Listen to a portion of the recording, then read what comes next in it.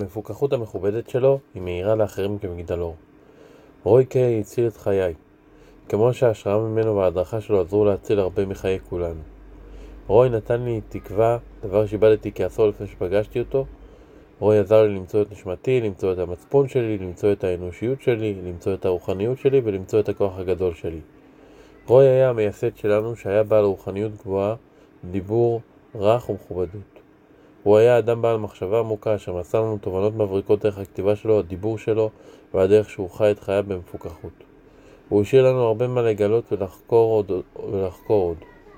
בשבילי, המתנה הגדולה ביותר היא התובנה לגבי איך שההתמכרות פועלת, וספציפית איך סקסואליזם עובד. הוא היה גם מלא מהתובנה של לתת לנו הצעות והדרכה דרך חיים של מפוכחות. הוא הראה לנו את התובנה הפשוטה שתאווה היא התמכרות שלנו. זו רק התאווה שהתמכרתי אליה ולא לאקט המיני. ברגע ששמעתי זאת, כל הדברים התחברו לי והתחילו לעשות הגיוניים. אני הייתי כל הזמן כל כך חסר אונים וחסר תקווה ביחס לאפשרות שאפסיק לפעול על תאווה. זה היה בגלל שניסיתי להפסיק את הסימפטומים ולא את הבעיה. אחד מהדברים הראשונים שלמדתי בבית הספר לעסקים היה שחפש אחר הגורם ולא אחר התוצאה. חיפוש אחר התוצאות יכול לעזור למצוא את הסיבה שגרמה להן, אבל להתמודד עם התוצאות לא יפתור את הסיבה עצמה. רוי הראה לי כי התאווה הייתה הגורם, והפעולה על תאווה היא הסימפטום. בשבילי תגובת השרשרת הייתה שהמחלות הרוחניות שלי העירו את התאווה שלי, התאווה שלי העירה את הפעולה שלי על התאווה, והפעולה שלי על התאווה גרמה לי לרגשות אשם, בושה וייאוש. הרגשות אלו גרמו לי לשנוא את עצמי, דבר שגרם לי להרס עצמי, לחבלה עצמית, וזה גרם לכל המעגל לחזור על עצמו שנית. וכך אני הידרדרתי יותר ויותר אל עבר התהום. רוי גם לימד אותי שישבור את המעגל החוזר הזה מוקדם ככל היותר יעזור לעצור את האפקט. אבל ככל שזה יהיה בשלב המוקדם יותר של המעגל, כך נוכל יותר לשבור אותו. וכך נצטרך להתמודד פחות עם סיבות וההשפעות שיגיעו אם לא נפסיק את המעגל. אני חושב שלעבוד את 12 הצעדים יקרב אותנו יותר ויותר לתחילתו של המעגל. להיות מבריק, עמקן ואדם רוחני לא אומר שאדם לא יעשה יותר טעויות. להיות מבורך בתובנה לא אומר שאדם כל הזמן יבין את הטעויות שהוא עשה. זה נכון לגבי רוי בדיוק כמו שזה שייך אצל שאר האנשים. לדעתי רוי היה אדם גדול אבל הוא לא היה קדוש.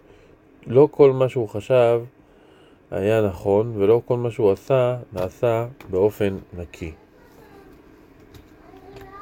זהו לא מקום לדון על החולשות האלו, אך אני אומר שרוי ואני התווכחנו יותר מפעם אחת. אני משער כי ב-50% מהוויכוחים שלנו רוי צדק. ב-25% מהוויכוחים אני צדקתי. ב-25% נוספים אף אחד מאיתנו לא צדק. אני אסיר תודה על כך שהרבה מהשיתופים של רוי הוא עשה איתי. אני עשיתי איתו 9 צעדי 4 לפני שהוא מת. הכרתי את רוי לראשונה כך. היה זה בשנת 1985, כאשר לראשונה זכיתי להערה בנוגע לכך שהפעולות שלי הם תוצאה של התמכרות. באותו הזמן לא שמעתי כלל על התמכרות למין או על לסי. אני לא ידעתי אפילו למה אני מכור. אני חיפשתי אחר מכורים לפורנו אנונימיים או מכורים לזנות אנונימיים וכו'. היה זה קודם לאינטרנט, כך שהחיפושים שלי התרכזו בטלפון או בספריות. באותו הזמן הצטרפתי ל-AA בלוס אנג'לס, לא בגלל שחשבתי שאני אלכוהוליסט, דבר שלמעשה גם הייתי, אלא בגלל שחשבתי שאוכל ללמוד שם על ההתמכרות וההחלמה. אני בהחלט רציתי להפסיק לשתות ולהשתמש בסמים, בגלל שהם פגעו לעתים קרובות בעקבות שלי, בנוסף הם הזינו או שיפרו את החוויות שהיו לי בשימושים. מדי פעם בפעם הייתי מתקשר למשרד האינטרגרופ של AA בלוס אנג'לס בכדי לשאול אם הם מכירים תוכניות שיכולות להועיל לאדם עם בעיות כשלי. בחודשים הראשונים התשובה הייתה כל הזמן לא. לבסוף, במרץ 1986 הצלחתי לדבר עם אדם במשרד שאמר משהו כמו ובכן איני יודע דבר על הבעיות שאתה מתאר. אך ישנו אדם בשם רוי שמדבר לעתים קרובות על בעיות דומות לשלך. הוא אמר שזה בסדר מצדו שניתן את המספר שלו לכל מי ששואל. שבוע מאוחר יותר, בשעה 11:30 בלילה, לאחר שאשתי כבר הלכה לישון, התקשרתי למספר שנתנו לי. רוי ענה לי כשהוא מאוד ישנוני. במשך 10 דקות התייפחתי עוד ועוד בטלפון ושפכתי את כל מה שהיה לי בבטן. שוחחנו במשך כשעה. אני סוף סוף מצאתי אדם שיכל להבין אותי. תמיד חשבתי שאין אף אחד חוץ ממני שפועל כפי שאני פעלתי. הוא סיפר לי על פגישות SA שיש בסוף השבוע, ונתמלאתי תקווה. במשך השעה הבאה עדיין התייפחתי, עדיין לא יכולתי להירדם. בשעה 1:30 לפנות בוקר התקשרתי אליו שוב, ושוב ענה לי רוי כשהוא נשמע ישנוני. אני לא ידעתי אז שרוי היה הולך לישון באופן קבוע בשעה 10 בלילה. שוחחנו שוב ארוכות. כך למעשה הכרתי את רוי. כך מצאתי את הציל, וכך למעשה מצאתי גם תקווה להחלמה. באותו זמן היו רק 4 קבוצות הציל בשבוע באזור דרום קרולינה. רוי ואני חיינו באותו אזור בלוס אנג'לס, כך שראינו אחד את השני באופן קבוע בפגישות. אני רכשתי ניסיון רב, כוח ותקווה מהפגישות האלו, בפרט כאשר רוי היה שם. באותה תקופה הספר הלבן עדיין לא יצא לאור. הוא נכתב ונערך, אך עדיין היו צריכים לעשות בו כמה תיקונים סופיים קודם שיוציאו אותו לאור. באותה השעה רוי הפיץ 15 או 20 מאמרים שהוא כתב על סקסואליזם. אנחנו קראנו אותם יחד וחילקנו אותם במפגשים. הלכתי לבית של רוי, למעשה לגראז' שלו, ושם עזרתי לו לקרוא יחד את המאמרים. בנוסף עזרתי לו לערוך את הספר הלבן לקראת הדפסתו הראשונה. אני לא לקחתי חלק בכתיבה עצמה, אלא רק הייתי לעזר בארגון שהדברים וכדומה. אני ורוי שוחחנו הרבה בגראז' שלו. איזו ברכה זו הייתה בשבילי לקבל ממנו את הניסיון שלו, את האמונה ואת התקווה שלו. עזרנו גם כן לייסד עוד כמה ימי מפגש באזור לוס אנג'לס. בשנת 1989 הספר הלבן הודפס סוף סוף. המהדורה הראשונה שלו לא הייתה שונה בהרבה ממה שאנו משתמשים בו כיום. כ6 חודשים מאוחר יותר, רוי שאל אם אני אוכל לעזור לו בחשבונות והפיננסים של הציל. זה היה המקצוע שלי, אז הסכמתי כמובן. הבעיה המרכזית הייתה שלא הייתה לנו דרך אפקטיבית לאיסוף מידע פיננסי חיוני ולהערכתו. הקמתי כמה חשבונות בנק הקלים לשימוש ומערכת מידע. כשהסתכלנו על המידע שנאסף על ידי המערכת, ראיתי בבירור ש-SA מפסידה כסף, ורוי השתמש בכספו שלו כדי לסייע ל-SA לשרוד. אנחנו דנו קצת על מסורת 7 ועל זה שאנחנו צריכים להיות תלויים רק בעצמנו. אמרתי לרוי שיראה מה לעשות בנידון.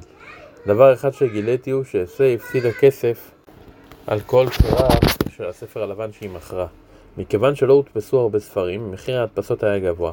חישבתי שמחיר ההדפסה הוא $3.50 עבור כל ספר, והם נמכרו עבור $3.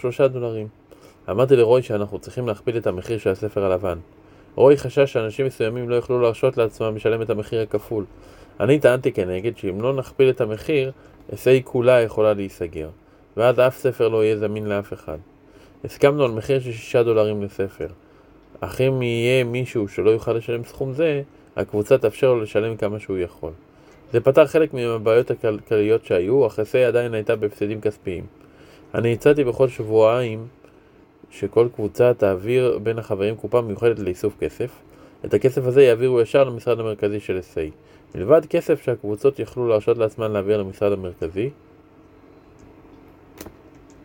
כך שאם אתם תורמים לסבב השני מדי פעם ועושים זאת מחוסר רצון, אתם יכולים להאשים אותי בזה.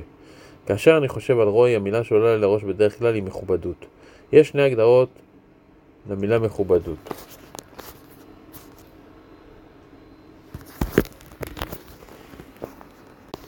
האחת, האיכות של להיות ראוי לכבוד או להערכה. ו2, סגנון מורכב או רציני. זה למעשה מה שרוי היה. כך הוא חי את חייו המפוכחים. הוא היה מגנט למפוכחות. המכובדות שלו משכה פיקחון. רוי למעשה היה עושה מה שאומר ואומר מה שעושה. כאשר הייתי די חדש ב-AA, היה שם בחור שהשתתף במפגשים רבים וגסס ממחלת האיידס. זה היה בזמן שעדיין לא הייתה שום תקווה עבור חולי איידס. אני צפיתי במצבו הולך ומדרדר.